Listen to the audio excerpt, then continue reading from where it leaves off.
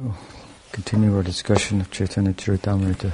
Sri Krishna's Kaviraj Goswami Mahashaya ki jai. Sri Caitanya-caritamrta ki jai. So we're in the middle of the 7th chapter of the Adi-lila, and here Krishna's Kaviraj Goswami is describing Chaitanya Mahaprabhu's passing through Benares, Varanasi, and how in doing so he stayed at the house of Chandrasekhar and took his meals at the house of Tapan Mishra.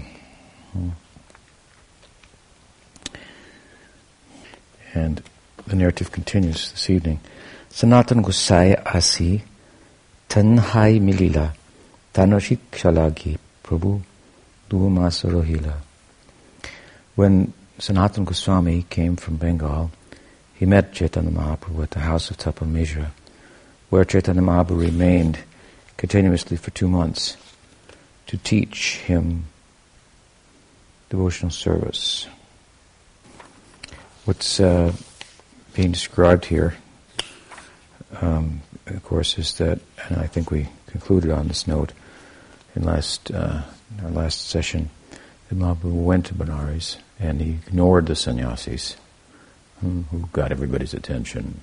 They were the center there of spiritual knowledge and so forth. He just ignored them, dismissed them. They questioned about him, criticized him, and he went on from there to Vrindavan, and he's returned now. So he's returned, and he's staying at the house of Tapan Mishra, or the Chandrasekhar, for a couple of months, taking his meals with Tapan Mishra, and Raghunath Bhatta Goswami has the chance to massage his feet and as a young boy and get his association. And while he was staying there, keeping their company and continuing to ignore the sannyasis, Sanatana Goswami arrived. So here we hear about that this evening. And for an extended period of time, as it's mentioned here, for a couple of months, Mahaprabhu instructed Sanatan, Tanre Sikaila Sab Vaishnava Dharma Bhagavat Adi Shastrer Chatta Gudamarma. So Mahaprabhu taught him, he gave him the Shikha about Vaishnava Dharma based on the Bhagavatam, etc., Bhagavad Adi, Bhagavat, and other related Vaishnava texts like Gopal Tapani, Bhagavad Gita, Vishnu Purana, and so forth. And in this way he taught him the confidential meaning, purpose of these texts.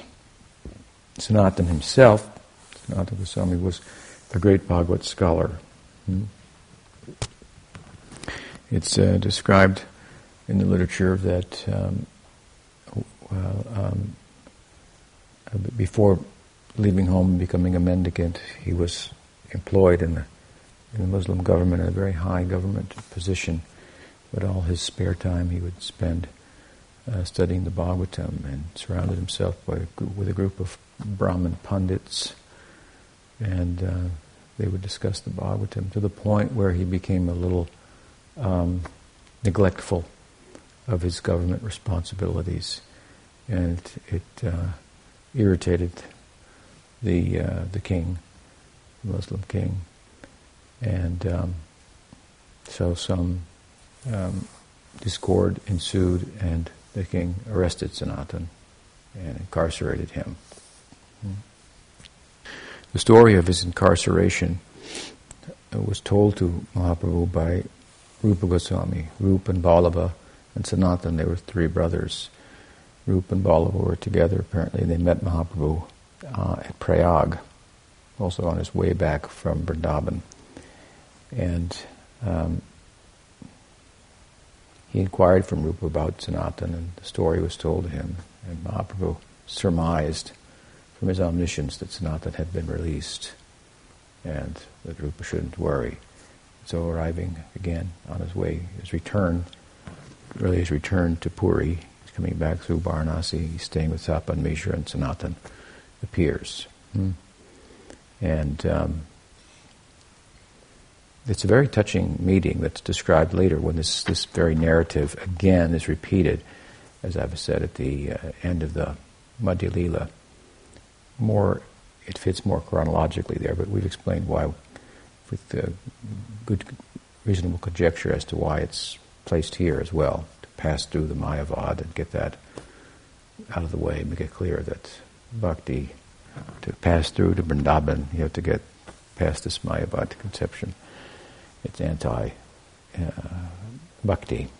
So, but it would be appropriate to say a little something about that. It's a very touching meeting. Sanatan, of course, escaped from the jail and went through by the back roads, and he was a well-known person. I mean, he was like in charge of the kingdom when the king would go hunting or go out conquering lands or whatever it was that he did. And so he was a known entity. He was a public figure. And so he dressed himself like a Sufi, like a Muslim mystic, and went through the back roads and made his way towards Vrindavan, where he sought to meet with Mahaprabhu, because having his ear to the ground, he heard Mahaprabhu has gone to Puri, he's taken sannyas. Well, he knew that. He met him as sannyasi, and even his first attempt to go to Vrindavan, and Sanatana advised him, don't go with a big crowd like this. And Mahaprabhu went back to Puri. So, second time he went, he was successful, so Sanatana was thinking that he was there, and so he tried to make his way there. But he would, as I say, by the back roads with no assistant, no money, and not dressed like a Vaishnava, or not dressed like a dignified public figure, a member of the royal court. And so there were borders and checks and things of that sort to some extent, and it was a little bit of a precarious trip for him, but he arrived in Benares, and without any internet or texting, he made his way to the door of Chaitanya Mahaprabhu, of Chandrasekhar. And Mahaprabhu from within side said, there is a great Vaishnava at the door, please let him in. So Chandrasekhar went to the door, and all he saw was this Sufi sitting there on the step to the side of the door. So he returned and said that there was no devotee there, no Vaishnava. And Mahaprabhu said, was there anybody there? He said, oh, there was a Sufi there. Let's bring him in.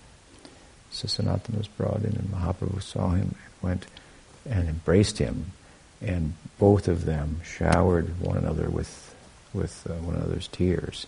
And Chandrasekhar, the householder, was amazed, astonished to see this display of affection, intimacy between Sanatana and Chaitanya Mahaprabhu. It's difficult to understand it here. Mahaprabhu was embracing who appeared to be a Sufi, Muslim mystic. And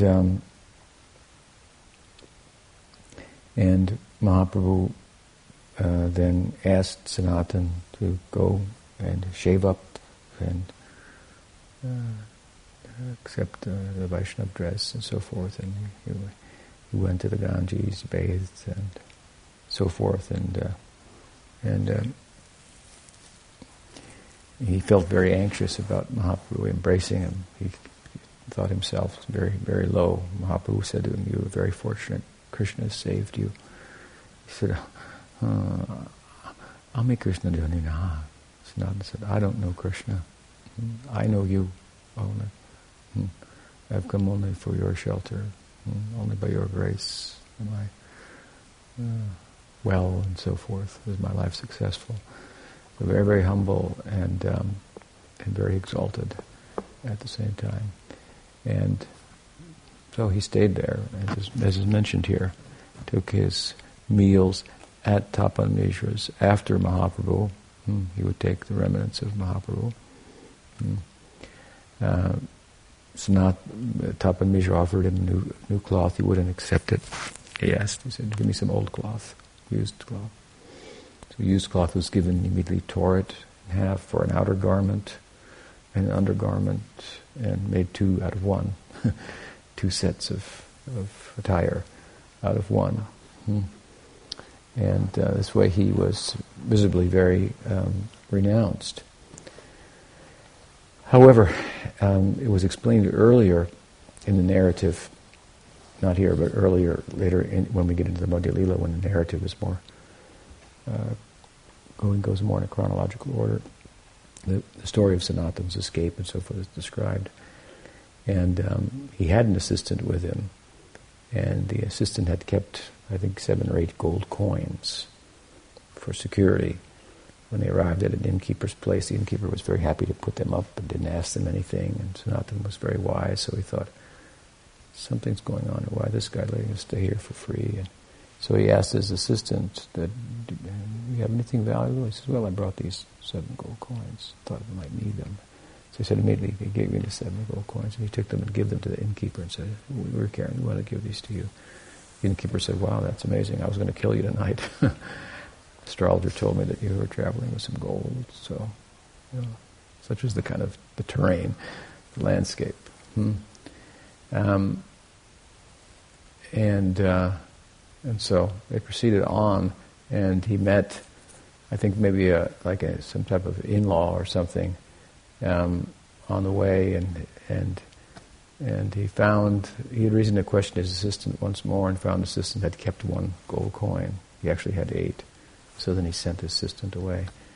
And the in-law, meanwhile, gave him a blanket. Something like a pashmina shawl or something like an expensive woolen chadar. And so it was the one thing that he had of distinction from a material point of view. When he arrived in Benares, and Mahaprabhu was very pleased with his renunciation and so forth, but he kept looking at the blanket, not saying anything, and Sanatan could understand. Mahaprabhu thinks that it's inappropriate for me to be wearing an expensive blanket and at the same time present myself as a renunciate. So he went to the bank of the Ganges, and there he met a fellow from Bengal who had just washed a quilt of different types of cloth woven together, and it just laid it on the sand on the beach to dry. And Sanatan said, I'd like to give you this blanket and trade for yours. And so the man on the beach said, what are you joking me? Are you ridiculing me? But, I'm poor, I know that, okay? And he said, no, I don't mean no offense. I really want to trade here. Take this. And so he came back then wearing this used and very inexpensive quilt. And Mahaprabhu saw this and knew that he had understood his mind. He said, it's very good that you have done this. This is not appropriate for a renunciate to dress very opulently and so forth. Of course, as I've mentioned, for preaching, Prabhupada wanted his sannyasis to dress in a dignified way. In the world, I don't think if we went around with the torn quilts and so forth, it might not be understood. But this is a different culture and time, and the principle remains. We should not be attached to the fashions, and our simple dress makes a statement in that regard. So this way he was very pleased with Sanatan, and for 2 months there he instructed him, and the essence of that Siksha, that teaching, is found later on in the Adi-lila of Caitanya-caritamrta, over 2 or 3 chapters. And of course Sanatan was empowered to write books about Vaishnava etiquette and philosophy and so forth. Became basically one of the architects of the Sampradaya, giving it shape to Chaitanya Mahaprabhu's conception, his ecstasy, what he was about, and so on and so forth. Establishing the code of behavior for the Vaishnavas, how they would worship the deity, what mantras, and for the household section, how they would be married, what would be the ceremonies, and all kinds of things like this for the whole. So he gave much to give shape, as I say. That's why I refer to him sometimes as architect of the Sampradaya. This is in his Hari Bhakti Vilas, drawing from other scriptures. He put together a Vaishnav, what would you call it, vidhi, regulations for the life, the code of conduct, whatever, procedures, and so forth. So, a huge contribution, and personally instructed by Mahaprabhu, his Siksha Guru, in Benares. Later, he went to Puri and met Mahaprabhu second time. Mahaprabhu embraced him there. That's another story. That's very instructive. But one of the things that is being brought out here repeatedly with the way the narrative is moving is that what is the nature of Vaishnava Sangha, and how important it is, how asat Sangha should be avoided, satsanga should be embraced, how that transcends social, religious considerations of the time that were in place, the Varnashram, for example, and who should associate what now, and all these things. Much of that, of course, goes beyond what perhaps is the scriptural truth and is a distortion of the system, but nonetheless there were codes of behavior for the religious sector of society in general. And of course it was thought that like minds together will thrive. So those of a Sudra disposition, they'll be happiest amongst others of the same, those of a Kshatriya disposition. This is kind of the principle. And these dispositions were thought to be, and accurately so, the combined influence of the gunas, the modes of nature, in their psyche. And so that influence would play out physically, and they would have certain proclivities, propensities for action, and so on and so forth. And so that people who are of a similar disposition associate, live together, and contribute to the society in the ways that they are most suited, have the most aptitude. That said, there are a number of examples of people who were born in different groups, if you will, castes, but didn't fit. And so they acted otherwise, and that was accepted. Prahlad was the son of Hiranyakasipu, but was a great Mahabhagavata. That's a Vaishnav example. There are others, the famous Vishvamrita, and who was it? I can't recall. But anyway, there are a number of examples cited to emphasize the principle that if you are of a certain disposition, then naturally you're going to thrive to a large extent in terms of familiarity and so forth with other people of a like mind. It doesn't necessarily mean that if you're born in a family of a certain disposition, you'll have it. I mean, we don't. So we are all examples of being somewhat having a different destiny, if you will. This is, of course, spiritual and above the Dharma. But at any rate, this is being discussed here. Mahaprabhu stayed with Chandrasekhar, who was of the Sudra Varna. He was a Brahmin and sannyasi. And so it would have raised eyebrows, but he didn't care about that. Because why? Because Chandrasekhar was a devotee. And he was really there by the influence of Chaitanya Mahaprabhu behind the scenes, orchestrating it. He orchestrated it from within, gave him inspiration to go there. He met Tapan Mishra, told him to go there, because he knew he would go there, and he would enlighten the sannyasis there, and he needed a place to stay. And it had to be a house of devotees, and so forth. And so here he is, a sannyasi, ignoring the sannyasis, who are learned and so forth, and he's of the sannyas order, but he doesn't associate with the sannyasis, he associates with the householders. And in the case of Chandrasekhar, a householder who's a Sudra, living with him and so forth, he's crossing these boundaries. Here comes Sanatan. He was a Brahmin in a Brahmin family, ostracized by the Hindu community for having taken employment in the Muslim government. Probably didn't have much of a choice if the king says, I want you to work for me, something like that. And so he did, and he just thought, well, whatever. And he was able to pursue his religious sensibilities. As I said, all the spare time would be spent reading the Bhagavatam and so forth. And when the two did come in conflict, then he left. And now he's dressed as a Sufi, and Mahaprabhu is embracing him. And so wherever he finds someone of the same stamp, a devotee of substance, and Mahaprabhu is making his connections there, making his association there.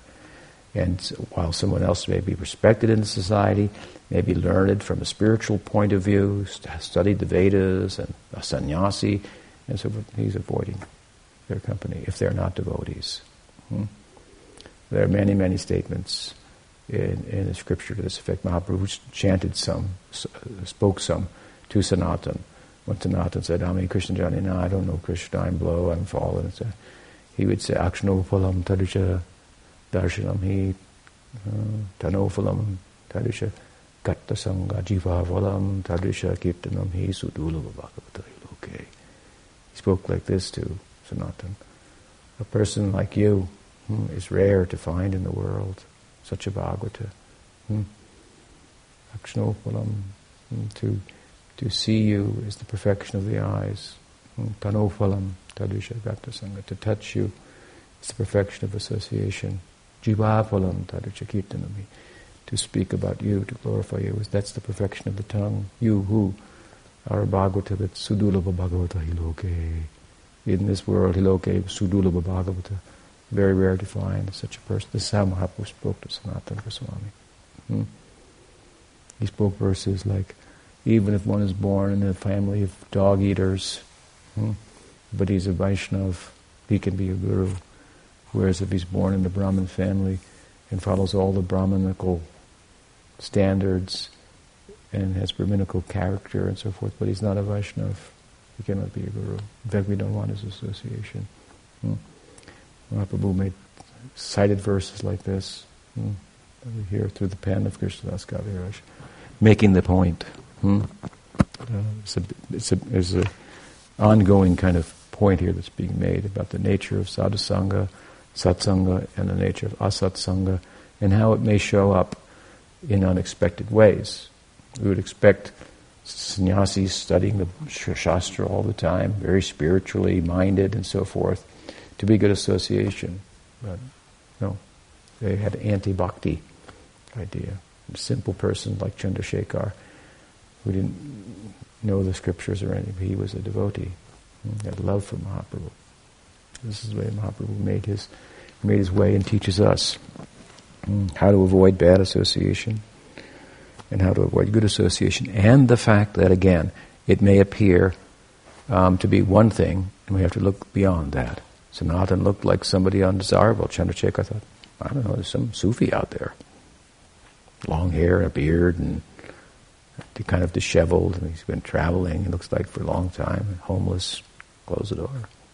Mahaprabhu saw through that. So, wherever it comes, unexpected quarters. Prahlad came, right, from, as I mentioned earlier, from Hiranyakasipu, the biggest of the demons, so to speak, is depicted in the Bhagavatam. His son was a great devotee. So, point being, in one sense here, this can come from anywhere. Again, Mahaprabhu said, Kiva Vipa Kiva Nashi Sutrakine, no, Ye Krishna Tatu Veta Se Guru. Wherever it comes from, I don't care. Whatever the package is, it doesn't matter to me. If the gift is there, if the teaching of bhakti, if someone knows the truth about Krishna Veti, if they know the Siddhanta, that's a hard thing to find. That you'll find in me. You're lucky, I can say. That you'll find. And there's a mess out there of different misconceptions and so forth. to get the right conclusions about what Chaitanya Mahaprabhu was teaching. There are many different ideas that were over the centuries of what Chaitanya Mahaprabhu was about. And here we follow strictly what Mahaprabhu taught Sanatana Goswami. As reported by Krishnadas Kaviraj Goswami. We have in our own life experience that coming from unexpected quarters, the current, the flow of devotion, and we had the fortune to have the sanskar and increase that sanskar, moving in the direction wherever the flow of authentic devotion is coming, taking shelter there. Coming under the guidance, as we did, of Pujapat Sridhar Maharaj. We were used to being with Prabhupada, who was going around the world, commanding, and big campaign and so forth. And this is what we knew to be a Vaishnava of the highest quality. And there was Sridhar Maharaj in a tattered dress, unkempt. Surely he bathed and everything. Hair growing, 80% blind. Prabhupada if Prabhupada would sip water, he would wash his hands afterwards, practically. I was amazed to see him in September, when he left the world in November. He was so emaciated, and they would bring him the Charnamrita, the bath water from the deity, and a few drops on his hand, and he put in his mouth, and he would insist his hand would be washed, his mouth would be washed. It's like this very controlled, Brahminical standard. He wasn't from a Brahmin family. And I think that's partly why he did like that. He often make comments, about the Brahmins who, thought they were superior to the Vaishnavas. He was actually from a Kayasta family, from the Suvarnavanik community. There was a community in Bengal, and they were gold merchants. These castes, so there's 4 divisions, but there are many subdivisions within them. So anyway, there's this caste called the Kayastas. They're Sudras, but they had sometimes positions as merchants and clerks and so forth. Ramananda Roy was from that caste as well. And in Bengal, this West Bengal, the Suvarnavarnik, they were gold merchants, and the Balal Sain was the king, and something happened where Balal Sain borrowed a bunch of money or something and couldn't pay it back, and to the merchants, and so the merchants were upset with him, and then he upset with them, and then he made propaganda against them, and said they were outcasts, and so on and so forth, rejected them, and made it very difficult for them within the social-religious framework. And Nityananda Prabhu came there and uplifted them, accepted them all. Uttarandatta is one of the leaders there. He was the patron saint of the family of Prabhupada, the Day family. He was connected with that group. Nityananda Prabhu picked them up. They had done nothing wrong, and they were devotees. So he blessed the whole village and generations to come and so forth.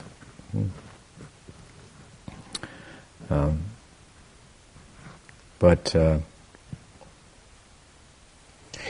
anyway, Prabhupada came from that group, and he conducted himself very Brahminically. He was very kind of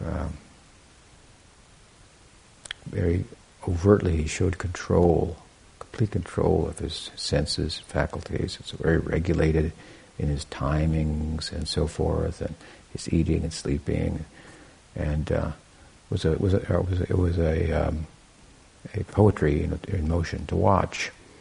And by contrast, I remember seeing Sridhar Maharaj chanting japa like this, kind of disheveled, and having puffed rice, like fried puffed rice with turmeric and cumin, and like this. Hare Krishna, and eating with the left hand, throwing some puffed rice, and chanting. I told that to one Brahmin Brahmin devotee, disciple of Puri Maharaj. He couldn't believe it. He couldn't accept it. He was too attached to his Brahminical sensibilities. And Sridhar Maharaj was from a Brahmin family. Yeah. Prabhupada would have seen any of us eating with our left hand like that, and he would have chest. We're gonna. So he wanted to elevate us from the Rajagun, Tamagun, cultural sensibilities to Brahminical sensibilities, sattvic sensibilities, which is kind of the liftoff point for transcendence. It's kind of like the airport, from there you go. That's the idea of the sattva guna. Of course, there's this super transcendental, and Sridhar Maharaj was exhibiting that reality. Taste for nam, he couldn't put down the chanting, and somebody's bringing him something breakfast, something like that. So you could see it and go, oh, he's like a bad character. What's that? But if you listen to him, associate with him, then you think quite otherwise. So this is one example of how contrasting, how different the two personalities were. And he was just sitting there, apparently doing nothing. Meanwhile, Prabhupada was going and saving the world, right? And we were, part of the saved, and then naturally we were trying to save others and give the dispensation of Chaitanya Mahaprabhu. And Sridhar Maharaj said, I didn't even have enough money sometimes to feed the devotees. The Nath Mandir, Kirtan Hall wasn't built for many years. They couldn't build it. They had the deity shrine, but Prabhupada, in his time of his passing, he allotted money to finish the Nath Mandir of Sridhar Maharaj, to build it from his fund. So anyway, they were very different. We had this, of course they were both Vaishnavas, and if you looked closely, you see they used to live together, they were closely associated, and so on. It was a very good fit. But it is somewhat of an example how from unexpected quarters and from someone who looked very differently and who conducted himself differently also, who quoted verses and explained them differently, but it was within the parameters of what is Gaudiya Vaishnavism, nonetheless. So I found that all very compelling and interesting. Some people couldn't get it. If it wasn't exactly the way Prabhupada was saying it or something like that, they thought it must not be bona fide. They couldn't catch the spirit of it and then see the flexibility of the texts and the flexibility of Gaudiya Vaishnavism, that it functions in terms of tattva within certain parameters, but those parameters allow for multiple meanings of different verses and so on and so forth. So it was a shame. People couldn't take advantage. They offended. But I was fortunate to be able to take advantage. And I used to reflect back because Prabhupada, when he was, as I said, I was there in September, and we used to do kirtan for him, so it was 24-hour kirtan, and he was bedridden, and I had a shift between 1 and 3 in the morning. So I was the only one there, and Prabhupada had an assistant, so I was chanting for 2 hours. And I was chanting the mantra, and I was chanting one of the very, very few melodies that Prabhupada chanted. Hare Krishna, Krishna Krishna, Hare Hare, Hare Rama, Rama Rama, Hare Hare. And I was thinking to myself, I just want to chant in a bona fide way, and I don't want to make a musical presentation or anything like this for the pleasure of Prabhupada. And my prayer was to always be connected to the Guru Parampara. Because I realized Prabhupada is passing, I'll be left here. I wanted to be connected to that which he's represented. That was my thought. And Prabhupada got up, looked up. He looked like he was just lying there sleeping, but he just looked up and looked over. And then he asked, because I was at his feet, the assistant who came to his head, he said, "Who's that?" "That's Sridhar Maharaj chanting." Prabhupada looked at me, "Oh." Yeah. So when I met Sridhar Maharaj, that thought came out of my mind. Prabhupada had blessed me to stay connected to the Guru Parampara. I got the shelter of Pujapat Sridhar Maharaj. And experience of the line going, as Sridhar Maharaj used to say, like the Ganges, in a crooked way. We made it be straight. Wherever there's a substantial dispensation of Gaudiya Vaishnavism, we connect the dots. Something like that. That's how we'll draw the line. not by any formal considerations, although we'll look in that way at first for the formal consideration. But if something of spiritual substance that constitutes Gaudiya Vaishnavism appears outside of the structure, like outside of your sect or something like that, you won't ignore it simply because it's not in your particular sect, something like that. So something along these lines is this, some of the substance here that's being woven into the narrative. And also, the point I made about Sanatan's renunciation, Srinivas Acharya also, who wrote the Sadgoswami Astakam, the 8 prayers to the 6 Goswamis, he was like just this half a generation later, had the association of Jiva Goswami, and he, Narottam, and Shamananda, they were a trio of successors of the Goswamis that did much to circulate the Goswamis' teachings coming from Vrindavan in Sanskrit in the Bengal area, and also in Assam. Narottam was very active there. So, in his prayer he says, for example, Sankyapurvaka nama gananativi nidrahara vihara kalivajito. Basically he says, and they forgot to eat, they forgot to sleep, forgot about defending themselves. They were so preoccupied with Sankyapurvaka nama, chanting a prescribed number of rounds. They were living for that.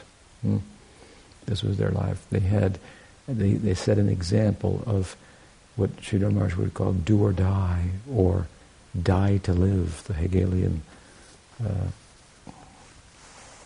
poetry, if you will, that he liked to cite. Die to live, as I said, a friend of mine put it on his license plate. That's, it should stop the car and get out and walk barefoot if need be. Bhajana Kriya, this stage, in the beginning, the practice, accept the practices, should be with a do-or-die attitude, through a fire of ordeal. We have to pass through the fire of ordeal, it's not going to come otherwise. So there has to be some sacrifice, so the impediments that come, we don't run away from them, we see them as, I'm coming, they're testing me, they're giving me opportunity to take shelter, to transcend my mind's demands, my bodily inconvenience, and so on and so forth. So Rup Sanatan, Raghunath Das Goswami, the story of him arriving in Puri and how he successively became overtly more renounced over the months. I think I've told it before. First his parents were sending money, so he was using the money to hold festivals and feed Mahaprabhu and his associates. And then he thought, I've got to be a renunciate and I'm getting an allowance from my dad, this isn't right. So he stopped taking the allowance, and then he would just go beg in front of the lion's gates of the temple. So when people were coming out with Mahaprasadam, and Jagannath eats a lot, there's 64 offerings a day, 56 offerings on maybe 64 kitchens or something there in the compound. So it's famous, the Jagannath Prasad. So he would get some prasad, and then he would take that, would be his meal. And then he thought, what am I doing? I'm begging here, and I'm thinking, that guy gave something yesterday, I'll talk to him. And I'm making this discrimination. So one person is better than another. What kind of vision is that? So he gave up that, and eventually he found himself getting his meals from the prasadam that had been given leftovers to the cows after the cows had finished. There he was finding something. So he was not eating much, and taking that, cleaning it. And there he was there collecting some grains of rice, washing them off, and suddenly Mahaprabhu appeared there and snatched a grain from his hand and said, "What? You're having a festival again and you didn't invite me?" Imagine his surprise. And he said he was very much appreciative of the renunciation of Raghunath Das Goswami. You have to understand, after all, that Chaitanya Mahaprabhu himself set a high standard of renunciation, but he and the Goswamis, they were preoccupied with the Leelas of Radha and Krishna, the love Leelas of Radha and Krishna. The implication is that you cannot be meditating on a romantic novel and be a renunciate. What your mind is preoccupied with, that will show up in your actions.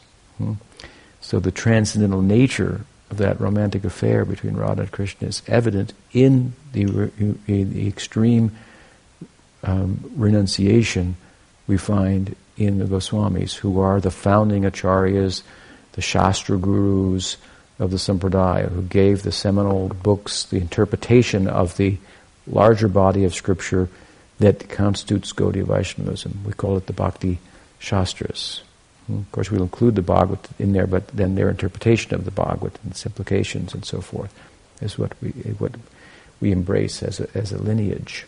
And so, as we've discussed with regard, for example, to Mahaprabhu taking sannyas, I think last night, the climate was that, to a large extent, that the smartas and connected with them, the renunciates, the sannyasis, were all of an Advaitin, largely of an Advaitin persuasion.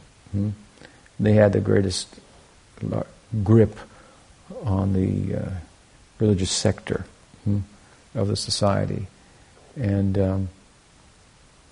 they were, and their sannyasis were quite renounced.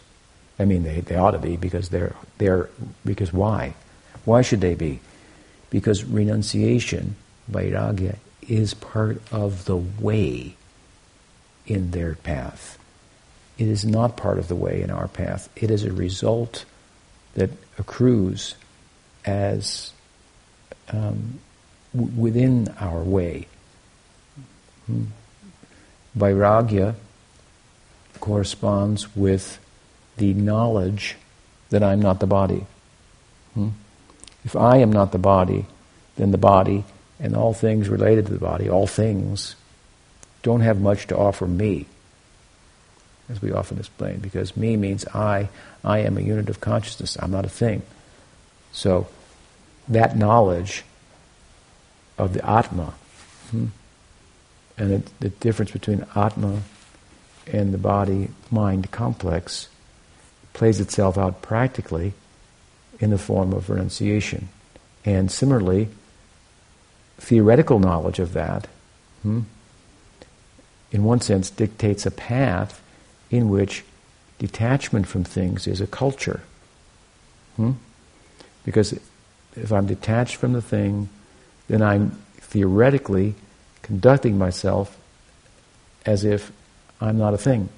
And the result should be that I start to experience the more that I am, because I'm moving away from my identification with things that's causing me trouble. So in the path of Gyan, and amongst the Advaitins, there are different types of Gyanis, but the Advaitins are a type that are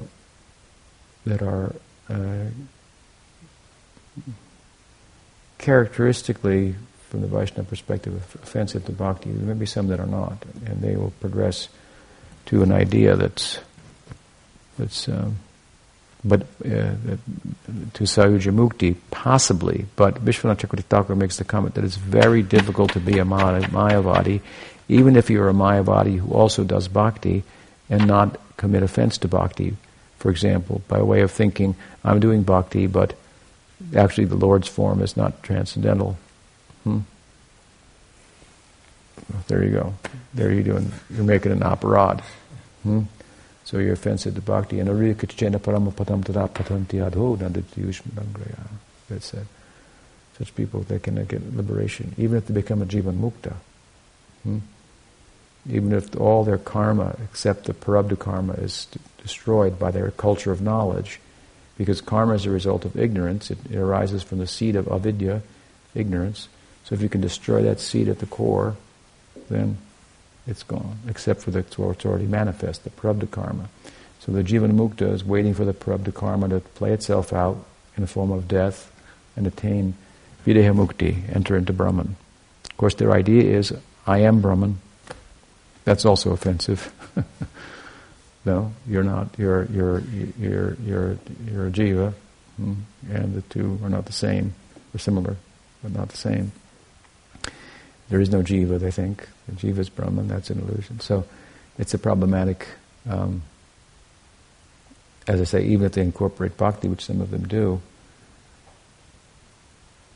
it's problematic because the very teaching is such that it kind of includes within it offenses to the Lord, so they won't get their desired destination. But there are others then who aren't necessarily Mayavads, but they're Gyanis, and they want Sayuja Mukti, they do some bhakti they can get, and so forth. But my point is here that there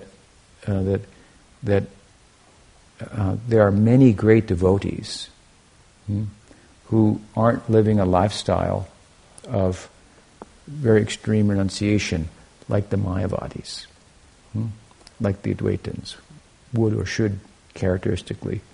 You have your Naga Babas, the naked sages dressed in ashes, mean ass people. These guys are, they're, which is characteristic of, in one sense, a path of renunciation. Just that's what it's about. Renunciation. It can cause frustration, anger. There's the famous incidences of Durvas and getting angry and offending Ambarish and a number of instances of Shiva dressed in ashes and getting pissed off at Cupid, trying to distract him and burning him to ashes, which what? Made Cupid, this is the story, invisible, which made him more difficult now to... So it didn't deal with the problem, in other words. It didn't deal with the problem of lust and attachment. So unto itself it doesn't have the slavific power, the power to liberate one. Bhakti is required, is the point. And then if you offend bhakti, then all is lost. But at any rate, in a concerted effort, they pursue their renunciation. So like fasting, would be a big thing, and consciously accepting austerities. I've given an example before. Accepting the austerity of bathing in the Ganges at night in the month of Magh, one of the coldest months, up to the neck, staying there, and saying to yourself, heat, cold, it makes no difference. Sitting in the sun in June, hot time in India, 120 degrees, making a fire, sitting next to it. So these are some of the methods. We say that bhakti is user-friendly. Now maybe you get the idea. Those are not very friendly and easy activities to embrace, but they overtly culture this. They say, I'm not the body, that's the story, that's the truth. Okay, I'm going to prove it. And then part of the methodology or the path, the anga, the limb of the path of Gyan is the overt conscious cultivation of vairagya. Now we have a different method. We cultivate love of Krishna. And in the context of loving Krishna, we know certain things are not favorable for loving Krishna, so we will reject them.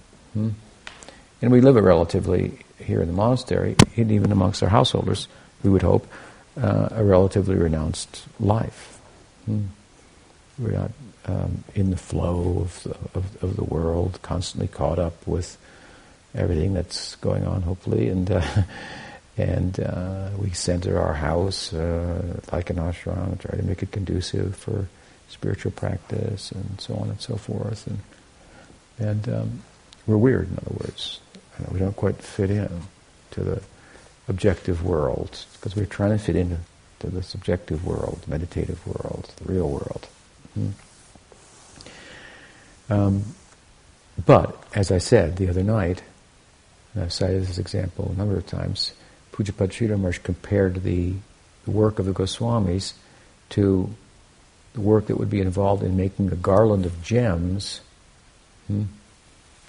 that comes first, that being drilling a hole in the gems. So to drill a hole in the stone That's a lot harder than putting a string and a thread through it, which is what you do next. And they left, in his words, that part to us. It's very simple. They make some very strong standards about Ekadasi, for example, about how to observe it. You have to start the fasting the night before. With no dinner, you have to stay up all night the night before, the whole day. Hear and chant, no fasting from food and water, and the whole night. The next morning after that, the fast is complete. And so we see as the succession of acharjas has come down, and these things have been modified and made more easy. But the Goswamis, in their time, here's an example. Here is Sanatana Goswami in Benares, the center of the Advaitins, and there's a whole bunch of them there, and they're criticizing Mahaprabhu for singing and dancing and so forth, and they're very austere and pronounced. And here comes Sanatana, our leader, and see, he takes the new cloth. He takes something. He won't take a new cloth. He takes a hand-me-down. As soon as he gets a dhoti, he tears it in two, makes two out of it, makes a short outer cloth and an undercloth, and there he is, extremely renounced. Goswami's standard, overtly, externally, renunciation. Again, I cited Raghunath Das Goswami. It's said in Vrindavan, when he went to Vrindavan after the passing of Mahaprabhu and Swarup Damodar, that he ate like a little bit of buttermilk every other day, something like that. So, I mean, whatever the truth of the matter is, it's a way of saying that the standards of the Goswamis' renunciation would frighten the Mayavadis in terms of what renunciation constitutes. And the same holds true with Mahaprabhu. Mahaprabhu was a sannyasi at 25 years old. And the other sannyasis that came to be part of his group, Keshava Bharati was his sannyas guru, Paramananda Puri,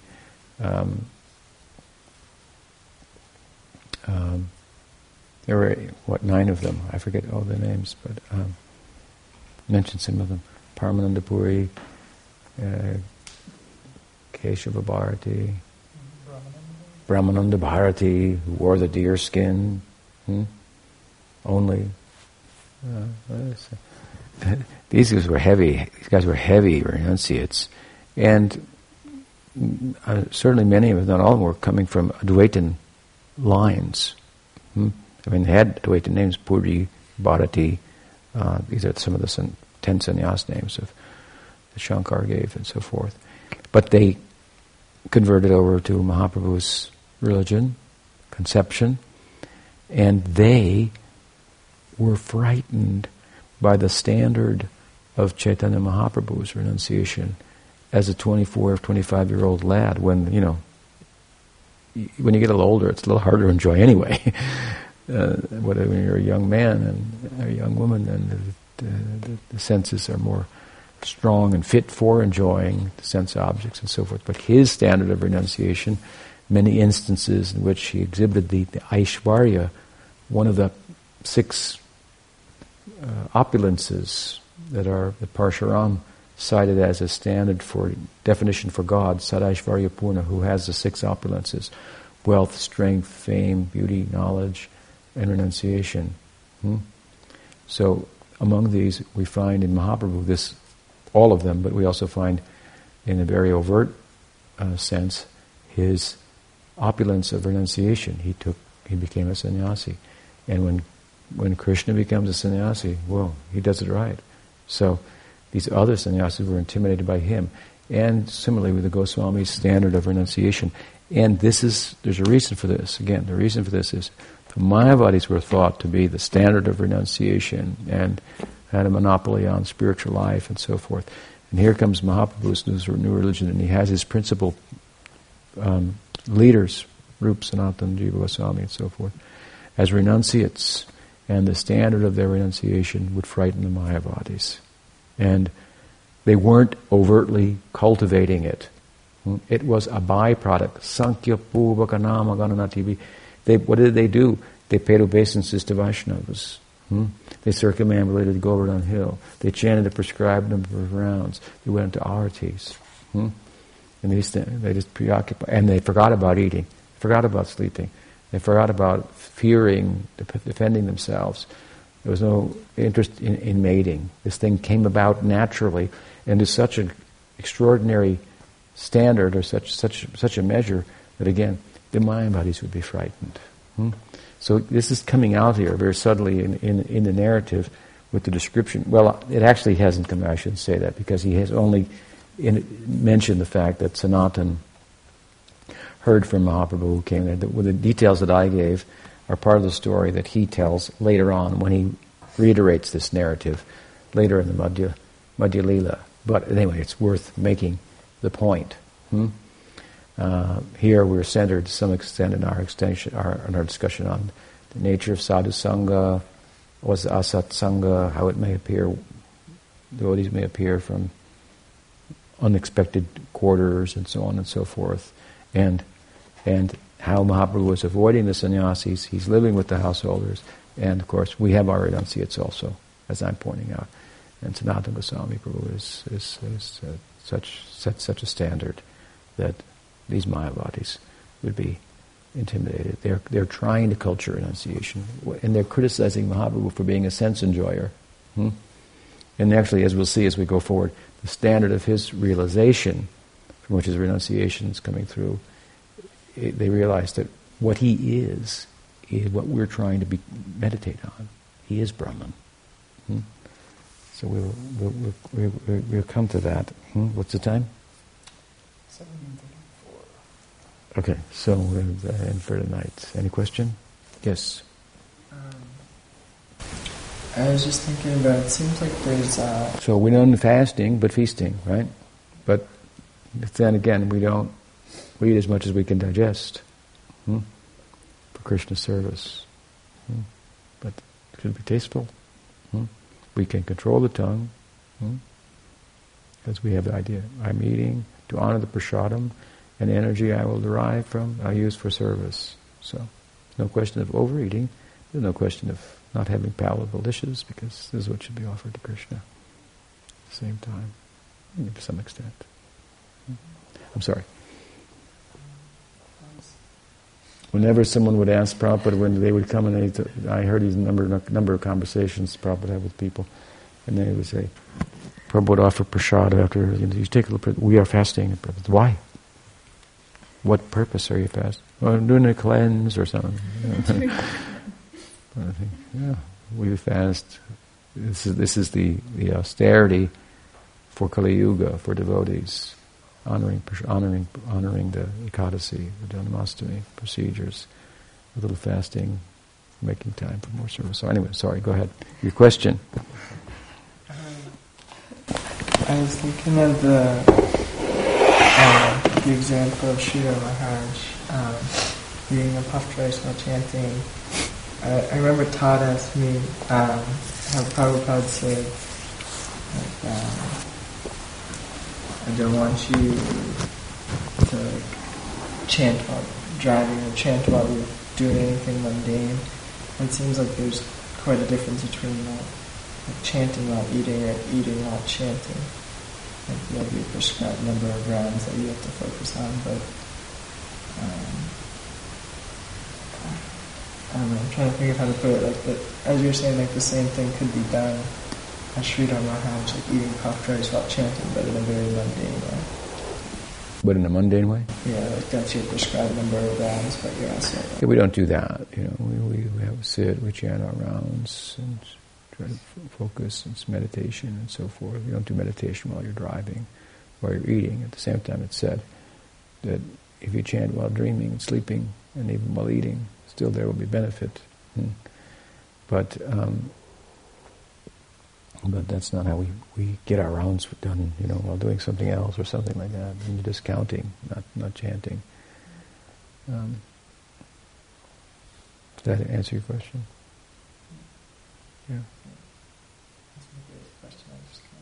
Yeah. Yeah. All right. We stop there. Shri Caitanya-caritamrta ki jai. Sanatana Goswami Prabhu ki jai. Gaur Nityananda ki jai. Gaur Premanandi.